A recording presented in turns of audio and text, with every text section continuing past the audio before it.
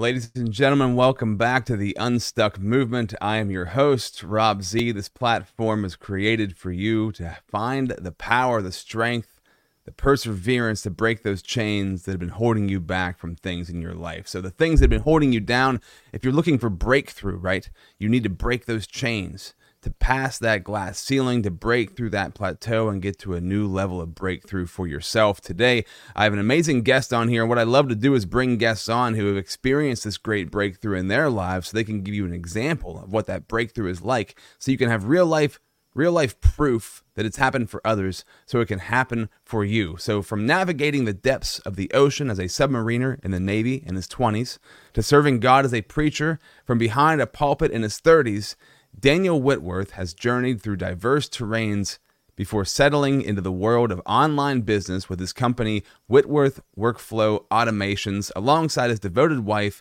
and co-parent of 6 amazing children. I want to welcome Daniel to the Unstuck Movement. Thank you for being here today. Awesome. Thank you, Rob. Thanks for having me. Absolutely, man. Really cool to have you on here. We've had a few conversations before this, and I just really enjoy what you do for businesses, but also what you've done with your life and how you've molded your life to where it is today, and you've gotten yourself unstuck. And I love to ask a powerful question that leads to powerful answers. And your question is by far the best question I've ever had on the Unstuck Movement, because this question is so good. And when I read it, I was like, man, it speaks to me because I've been there before. When you melt into the carpet, how do you clean it up? Which somebody might see that question and be like, what the heck does that even mean? Right? Yeah. But I read it and knew right away. So talk about that for yourself. What does that question mean for you? Why were you melting into the carpet? And how has that led to this story? So yeah, those that have been there know what that means. But it was straight up depression. I was never clinically diagnosed or anything, but it was a time in my life when I literally just felt no purpose, no reason for existing, no hope for the future, just all that of like, why even go on? Can I just melt into this carpet and just dissolve into nothing? That was kind of how I felt at the time. And so what brought it on, totally first world problems, but you know what? I always tell people, like, problems in the first world feel just as real as in the third world. So, but anyway, so yeah, as my backstory goes, I was in the Navy for a decade. I was a pastor for a decade. And then in 2019, just before COVID hit, I stepped out of ministry full time, and my wife and I moved. So we did 3 things. I completely changed my career. We moved cities, same area, but across a bridge tunnel that no one ever drives across. So it's almost like I'm in a different state. And then we also had our 6th and final baby around that time in 2020. And any psychologist will tell you that any one of those is a good trigger for depression. And I was like, I can handle 3 of them, baby, bring them. So I do love change, but I think that might have been too much for me. And so the major shift that happened for me what's cool is like when we talked about this podcast, I went back through my journal to try to remember like all of this stuff, because I'm the kind of person that I like to just put the past behind me and move forward. I don't even like think about it. So I had to like go back and remember these things. And so really it was a lot of different things happened for me. The change in career went from me being a person of authority, of some sort of, influence. I had people that followed me, that listened to me every week as I preached, to suddenly being home, hanging out in my pajamas with 6 kids that don't listen to a word I say. So a major shift of just the sense of significance, sense of importance, and all that totally flip-flopped there. Another thing that was happening was money was a challenge. So I went from having full-time income to now let's try this on our own. And so we did find success eventually, but there was certainly a period of time when it was questionable, when we're looking at the money running out. And so there's stress. My wife takes on money stress more than I do. But at the time, for me, I felt helpless because it wasn't just that we didn't have money coming, it's that I wasn't providing any of it. So just so people know, like when we switched to online business, it was her business. It was a nursing tutoring business. She's the nurse. I did some tech in the background, but really it was her. She was finally getting to be the provider to do the work, and I became the stay-at-home dad of 6 kids that we homeschool. And so there wasn't even a break in the day when they were gone. And we had a baby, like a brand new baby, which is not my favorite age of a child to take care of. And so, yeah, I got stripped of my influence and position. And then I got stripped of my ability to provide, my actual feeling of contribution to the family, which, of course, I equated to financial and not the other things that a dad does, right? And then a third thing was changing, and I'll try to keep this PG. But basically, we were 6 kids in, and didn't want to have a new one just yet. And so we were trying the whole natural family planning method of birth control, which basically equals abstinence for most of the time. And so that was another thing that was usually pretty regular. 6 kids, you can guess, right? And it became very not regular. And so that source of pride and feeling like a man and all that kind of stuff was also stripped from me. And probably after about the first year of me really trying to change it, like I did a podcast. I was like trying to find speaking engagements. I was doing all kinds of things to try to like salvage this sense of purpose and meaning and really career concept, until it really just probably about a year later just finally just got to the point where I quit the podcast. I even, so Facebook, I unfriended everybody. Like, wow. I just went into a literal, it's in my journal, I decided to go into a time of obscurity, kind of like Moses going into the wilderness concept. I think that's where the idea came from. And so I like completely dropped out of Facebook. Didn't just like deactivate my account. I unfriended everyone except for like close family.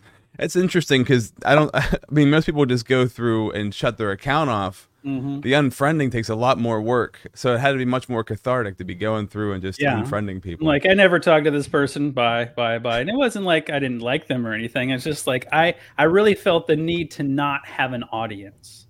Because that's what I realized is I've been living for an audience. A church audience, Facebook audience. Like, instead of living in here, I was very much depending on living out there. And I just realized I need to turn that off and focus on me, which was probably the best and worst thing I could do at the time, because then I had to really face my demons. And that was probably for the next year. So this would be then 2022, really just struggling and feeling, there were literal days where I didn't want to get out of bed, didn't want to do anything, I didn't want to make dinner. I just would, we have a big beanbag chair in our den, and I would just go flop in that with my face down and just like dream of melting into the carpet. And if I wasn't doing that, I was rewatching the old 1960s Mission Impossible series over and over again, because there's no emotional commitment to that. And so, yeah, that was the melting into the carpet period of my life. I don't mean to laugh, man, but it's some of that really is funny. But also at the same time, this is really, I didn't expect this to happen on this episode. I spent 20 years in broadcasting, right? So I was on radio for 20 years. And when I left radio, coming up on 7 years ago, and over the course of the next maybe 2 or 3 years leading into the pandemic, I didn't realize, you said you had a need to not have an audience. Mm-hmm. And I've been going through that, man. The past like 2 years, I really I tried to reinvest myself in, because I left radio, then started the digital marketing company. Mm-hmm. And so I was like engulfed in like radio. So like people speaking and people listening to me and interacting, and then digital marketing. I was doing the podcast there, and I was also doing lots of videos for people and stuff like that. So I was so engulfed in it, and I was like, man, I don't want to have this audience anymore. I need to like totally disconnect from all of this. And I'm leading this into a question for you, because what happened was, as I totally like I disconnected from social media 3 or 4 times.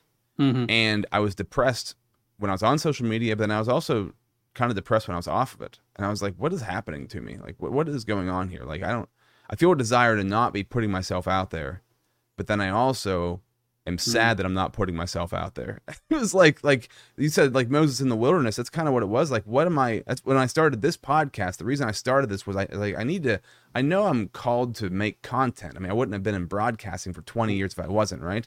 But it has to be purposeful and it has to have a meaning behind it. It has to have something that will inspire somebody and help them instead of just satisfying and gratifying me. Mm-hmm.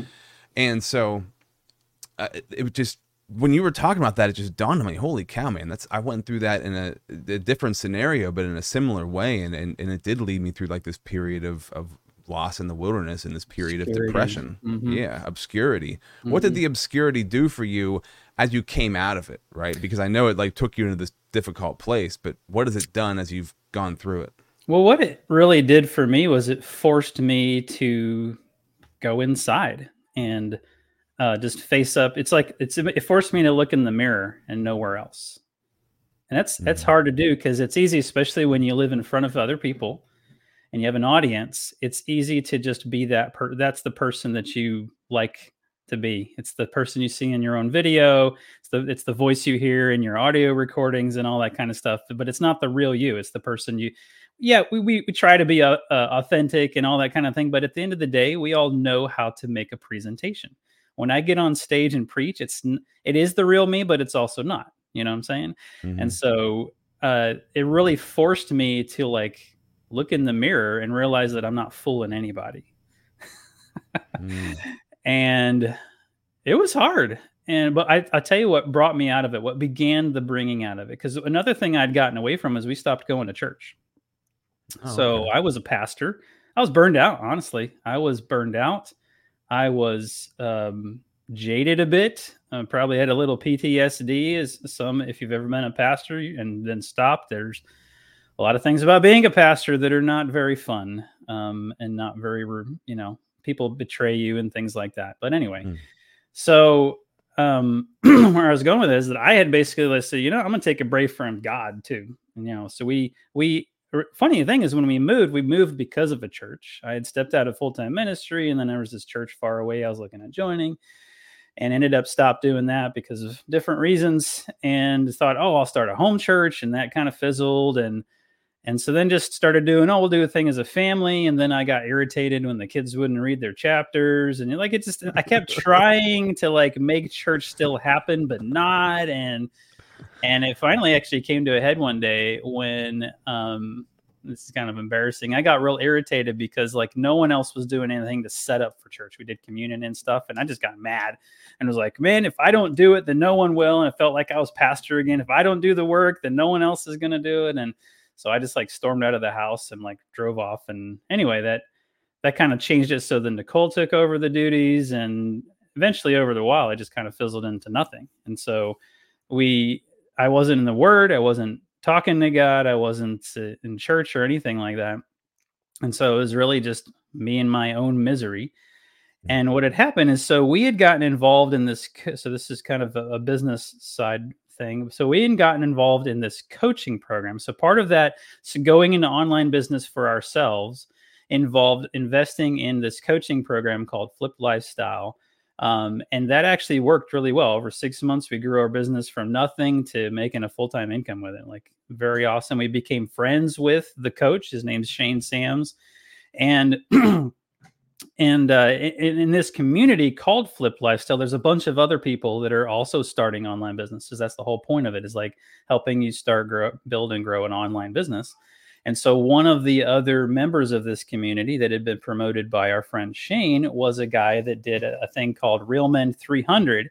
And it was an online men's group, ministry men's group. And so I think Nicole had told me about it at one point in time. And my wife's awesome. Just, she is a saint. Like, she knows how to navigate these things. And she did a great job, honestly, of not pushing me, but also trying to nudge just enough so I wouldn't get upset and bite back, kind of thing. Mm-hmm. So anyway, she did this Real Men 300 thing. And probably months later, as the depression was just like getting worse and worse, I finally decided, you know what, I'll give it a shot. So I went ahead and signed up. I'm kind of a little bit impulsive about things like that. And just like one day I was like, all right, I'll do it. Did it, paid for it. I'm in. And I started, and it started with a 30-day, like, get in the word challenge. And I did it. And there was like a journaling process and everything like that. And there was this men's group. We met every week. And it was just exactly what I needed. Just exactly what I needed to start there. It wasn't like an immediate, like, poof, I'm out of it. It was like, it was the beginning. It started the process of, getting out of this stuck position. And so, yeah, I definitely credit, and, the Lord knows what he's doing, and he orchestrates our steps even when we're not paying any attention to it. Right. And so, and now I'm not still in that group. It served its purpose for a time, and things like that. But that was the beginning of the getting unstuck, getting out of the wanting to melt into the carpet. It was really, what I really had to do, and I'm still doing it actually, even a few years later, is I had to basically rediscover my relationship with God. Is what it came down to, because I had this theology.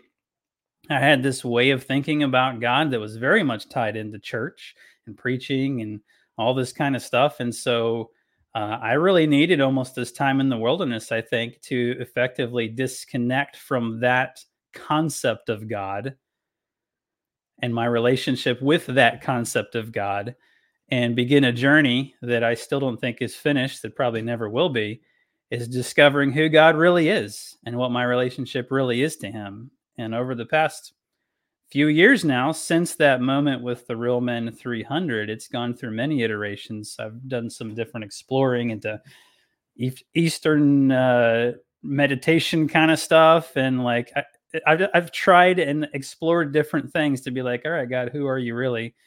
And I'm still settling on that question, honestly. But I think that getting back to the fundamental question that I wasn't asking all that time that I was depressed was, God, who are you? And I think that's the fundamental question we all humans have to wrestle with at some point in time. And it comes at different phases. It comes in different circumstances. But I think if I really think about it, that fundamental question is the one that God had to put me through something so that I would ask that question instead of assuming I knew the answer.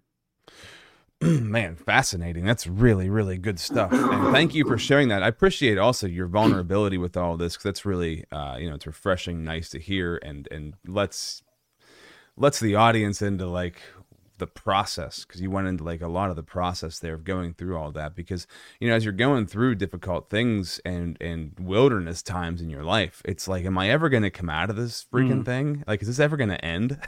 Like, exactly. Why is this happening for such a long period of time? But to God, a day is a century, or I forget this expression, right? But 1,000 years, yeah. I always looked at Moses, and like, his obscurity time was 40 years.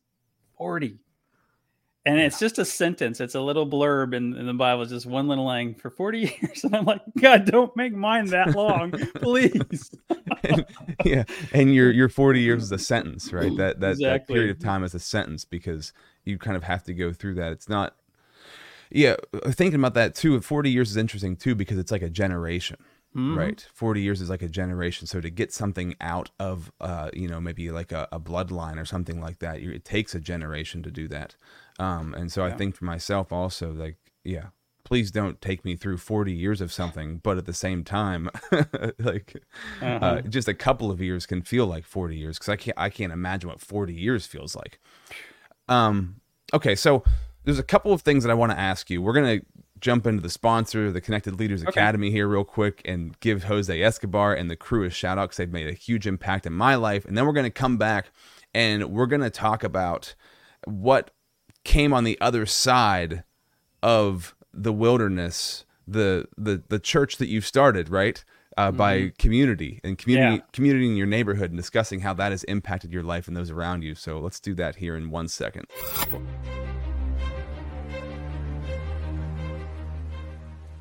Hi, my name is Jose Escobar, and I'm the founder and CEO of the Connected Leaders Academy. We're a growing tribe, a community of entrepreneurs all over the world, globally, all across the country, high performers, titans of industry. If you're an entrepreneur and you're looking to grow personally and professionally, scale your influence, develop your skill sets, move the needle in your business, more clients, more money, more profit, the bottom line. And of course, grow your circle and your network like never before. This is where you want to be. Join the Connected Leaders Academy today. We are scaling massively. We want to welcome you in. Check me out on Instagram and on Facebook, the @ JASCO25. We look forward to having you join us. Take care. So we talk about getting unstuck. For you, this when we were talking before, I was so fascinated by this part of your story that you decided to just build something within your community that would bring people together. And that's all I'm going to say about it. I want you to talk about it, explain it, because I love the concept and it's amazing what you've done just in your area. Okay, sure. So I got to back up a little bit. So I'm a pastor, right? I spent 5 years as an administrative pastor, which means I'm running everything, not doing the preaching, but I'm running everything. And then like 5 years into it, that pastor says, "Hey, here's the church. I'm leaving." It was more than that, but that's a short version. And I become the senior pastor. I'm preaching. And about 2.5 years into that, like 5 years of the preaching part, one of my associates went to this conference in Florida and came back saying that they'd done some demographics and studies and all that, and found that our local area of Hampton Roads, Virginia, which is where I live, upwards of 80% of the population is not in church. And that's actually true of most, larger metropolitan areas, is that like not 50, not 60, but like 80 to 90% of people are just not in church anymore. And you can see it in all the empty churches out there. Yeah. And that just like hit me like a ton of bricks. It was especially because when you're in the world of church, you think like, oh, everybody kind of like goes to church. Yeah. That number, like that's 80 to 90% is like staggering. And not only that, because when you're working in church, like what's your goal? Your goal is to get people to come to your church, and you hold these events and you do all this stuff to be inviting and welcoming and all that kind of stuff. And it's like, well, that ain't working. That ain't working at all. And not only that, but so I'm an engineer, actually. I'll get into the business stuff later, but I'm an engineer by default or by nature. And I was like, well, this ain't working. And not only that, but it's like, well, then how are we reaching those people? And it broke my heart, honestly, which surprised me because I had never felt myself as being a super evangelistic type of person. I was more of like, deal with the people who are believers and help them live right kind of mindset. But it surprisingly broke my heart that we have so many people out there that are just simply not being reached at all. Because guess what? The only way us churches know how to reach people is bring them on Sunday morning, invite a friend, all this stuff. And it's like, they're not coming. They're not coming. So how are they going to know about the good news? Right. And so that started a journey over the last 2.5 years of my ministry time of just deconstructing in my mind of like, what are we doing? What else is out there? How are we reaching people? And I had a conversation with a pastor friend of mine, and he connected me with this other guy. And it turns out there's this thing called missional community. And so I was like, oh, what's that? And so I started meeting with this guy. He gave me some books to read.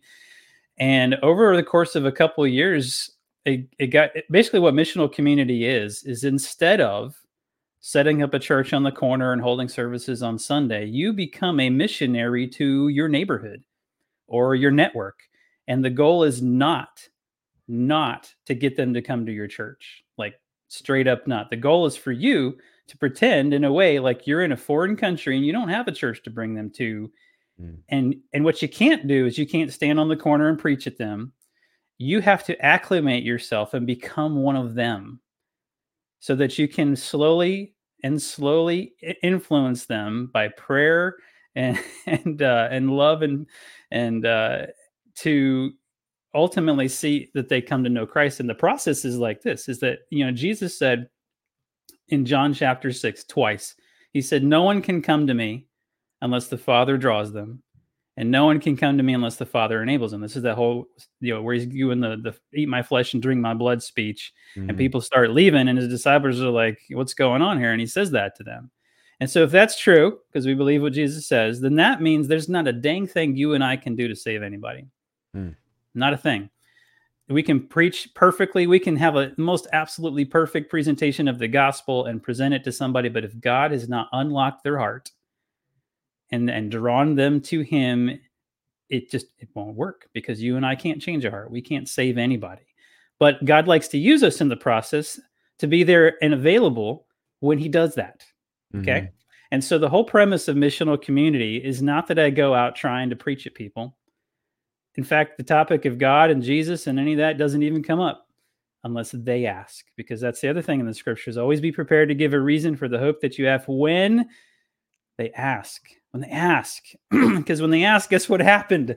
Right. God unlocked their heart and drew them, right? Well, and it goes right to coaching too, because, you know, in coaching, there's not really, you're guiding people towards answers for themselves. You guide them to ask the right questions to find the right answers for themselves. You Yep. can't force anybody to do anything or figure anything out. So the more that you try to do it, the less it's going to happen. Yeah, it's exactly the same kind of thing. Yeah. Yeah. So people are only ready to learn when they're ready to learn, not when you're ready to teach, right? Yeah. And so so I read some books and met some people and really got to a point where I just could not do the Sunday morning thing anymore. I was like, I'm just preaching to the choir, preaching to people who've been in church for 20 years and still can't articulate a thing from the scripture because they're used to the passive, I call it the come, sit, listen, and leave approach to church. Come, sit, listen, leave. Maybe you feel something. And I realized that what I'm doing, all this stuff, I'm just entertaining them. Like it's not a whole lot different than watching a TV show. And now you can do your church on TV more than you could before. And so it's like, but it has no effect on your daily life. Anyway, I could go on and on about that, but I'm not going to. The point is that when we moved up to across the water, I felt I was like, hey, this is a nice neighborhood.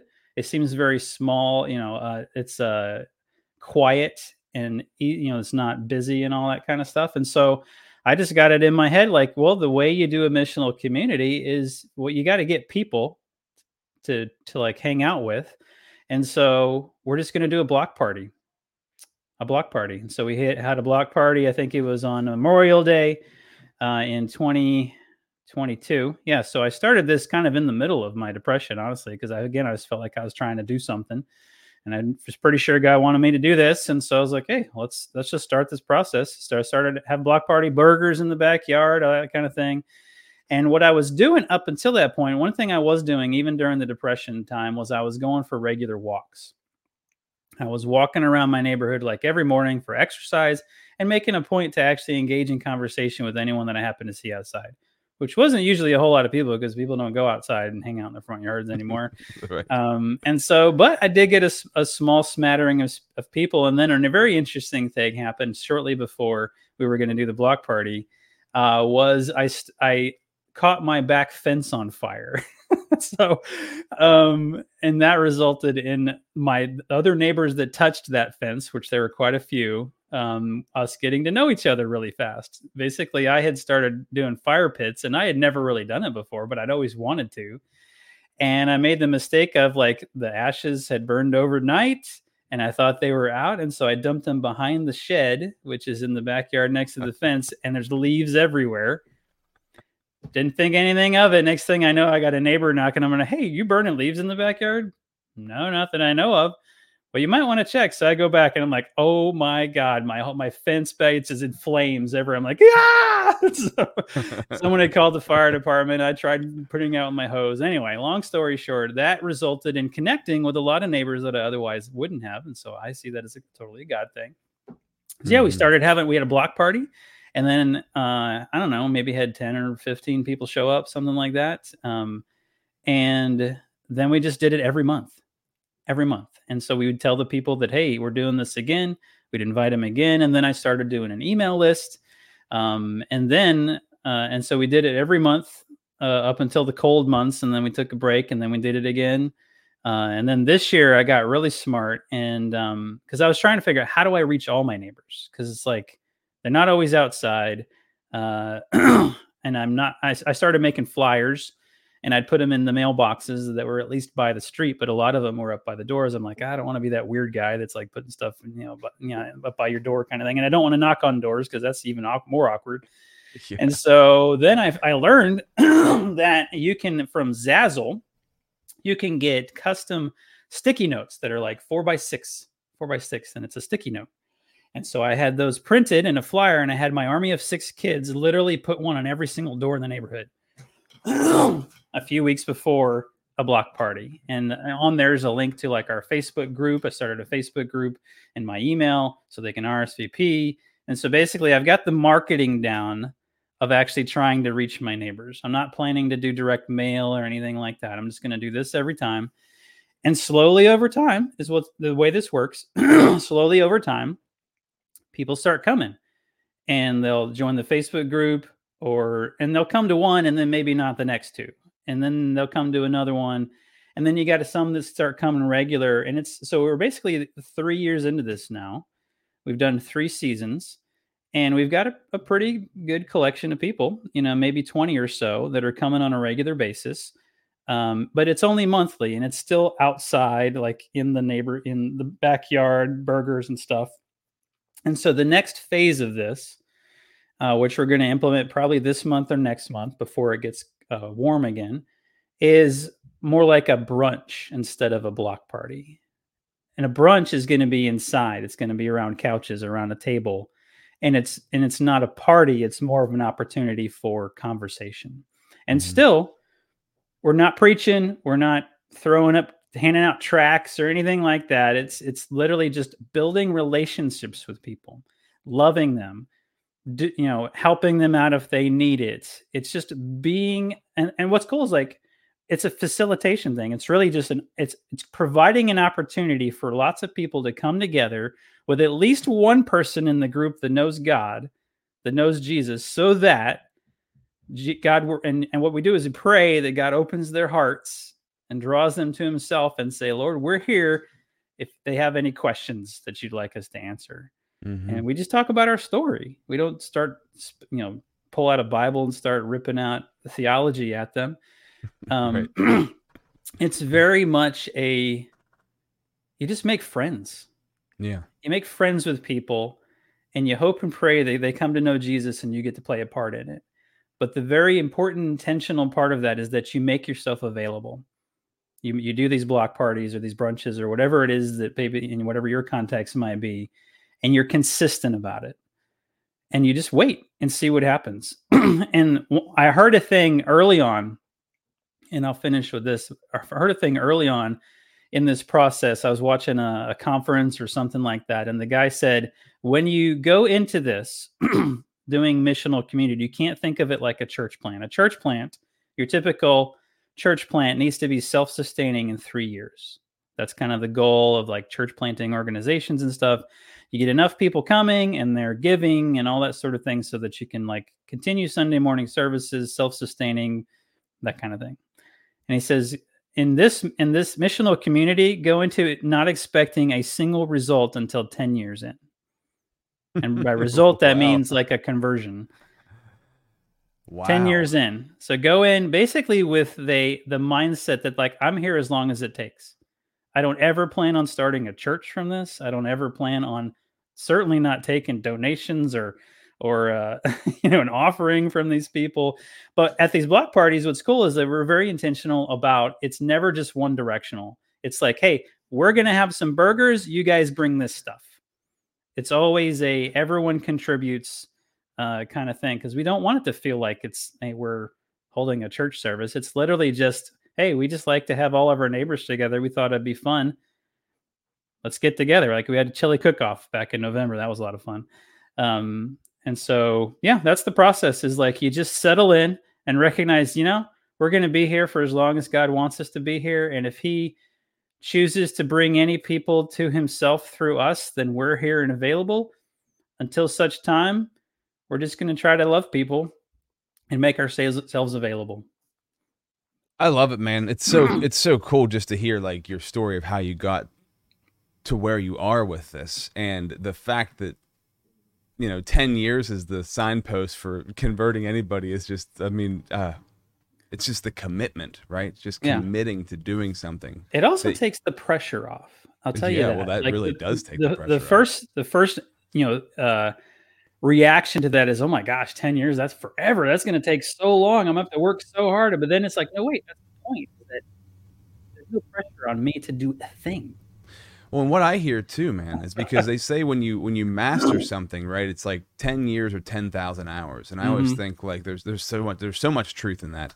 And so what I hear in that 10 years also is, well, now it's 10,000 hours, 10 years of learning how to talk to people, communicate, not being pushy, making friends, making real connections, actually caring about people, and doing something consistently over that period of time. So you become a real people person who loves to help people and serve people and bring people together. So that's also, I think, in that 10 years, like that's a big piece of that too, is like, wow, this is an opportunity for me to be an expert at serving others and bringing them together and facilitating conversation, because that's where all the magic happens. Communication is where magic happens.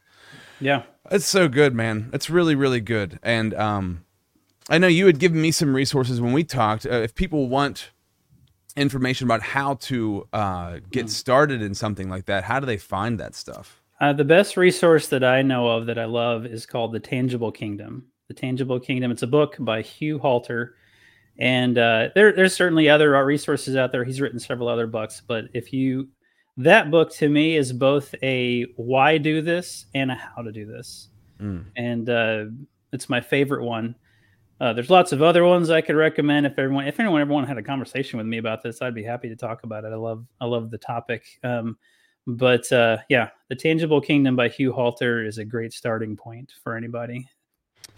So I feel like there's so much more that I want to ask you, but we got to wrap this episode up. And I do want to have you come back on for the Unstuck Business also, because we didn't even touch on the Workflow Wizard and how you help people and businesses with their workflow, which is, I mean, I can't imagine how insanely helpful that also is. Yeah. I have a couple questions I wrote down here. There's one thing I guess I want to touch on before we sign off, because I'm trying to figure out which is the best one to ask. I love the quote that you wrote. So, when I have somebody come on, I ask them for a quote or saying that they live by. And yours is, losers make excuses, winners make choices. Yeah. And what does that mean to you in your life, right? I love the story of how you got unstuck and the wilderness, the depression that you were in. Who was the loser who was making the excuses, that version of you, and the winner that makes choices? The night and day of that for you, what has that been like? Yeah, so that is something I live by and try to teach my kids when they're making lots of excuses why they can't do something. But for me, that was a time where I was just kind of making excuses. Well, I can feel this way because I don't have a job. I can feel this way because, I'm not, having lots of relations with my wife, or, all those things. It's like you can easily wallow in your circumstances and be like, and then the question, of course, is like, well, why don't you do something about it? If your answer is anything but, well, I can, and I'm going to, then that's an excuse, because at the end of the day, you can do something. It's choices. I choose to melt into the carpet. Yeah. Regardless of how I feel, I can choose to go bury my face in the beanbag or watch Mission Impossible endlessly, or I can choose to do something, or I can choose to try something, or like join the Real Men 300 or something like that. And so it's not like I'm perfect at that all the time by any stretch of the imagination, but that's something that is that mantra that I really try to teach my kids is like, if you want to be anything in this world, if you want to have control over your life as opposed to being a victim, don't make excuses, make choices. Yeah, and the mantra thing was like, well, I don't think anybody who even has a mantra in their life lives by it 24/7, 365, right? But it's something that's a recurring theme that you come back to when you're stuck in a certain place. If people want to reach out to you, I know they can go to theworkflowwiz.com. They can go on Facebook, The Workflow Wizard. Those are the best ways to get a hold of you? Yeah, or you could just email me, Daniel@danielwhitworth.com. That's my email address. So if that's cool. All right. I'm open to talk to anybody. Yep. Awesome. All those details are also in the bio for this episode, man. Thank you for your story. Thank you, Daniel. I'm so glad that we met each other, and I love the story of how you've made this happen for you. I just want to thank you for being a part of the Unstuck movement. My pleasure. My pleasure.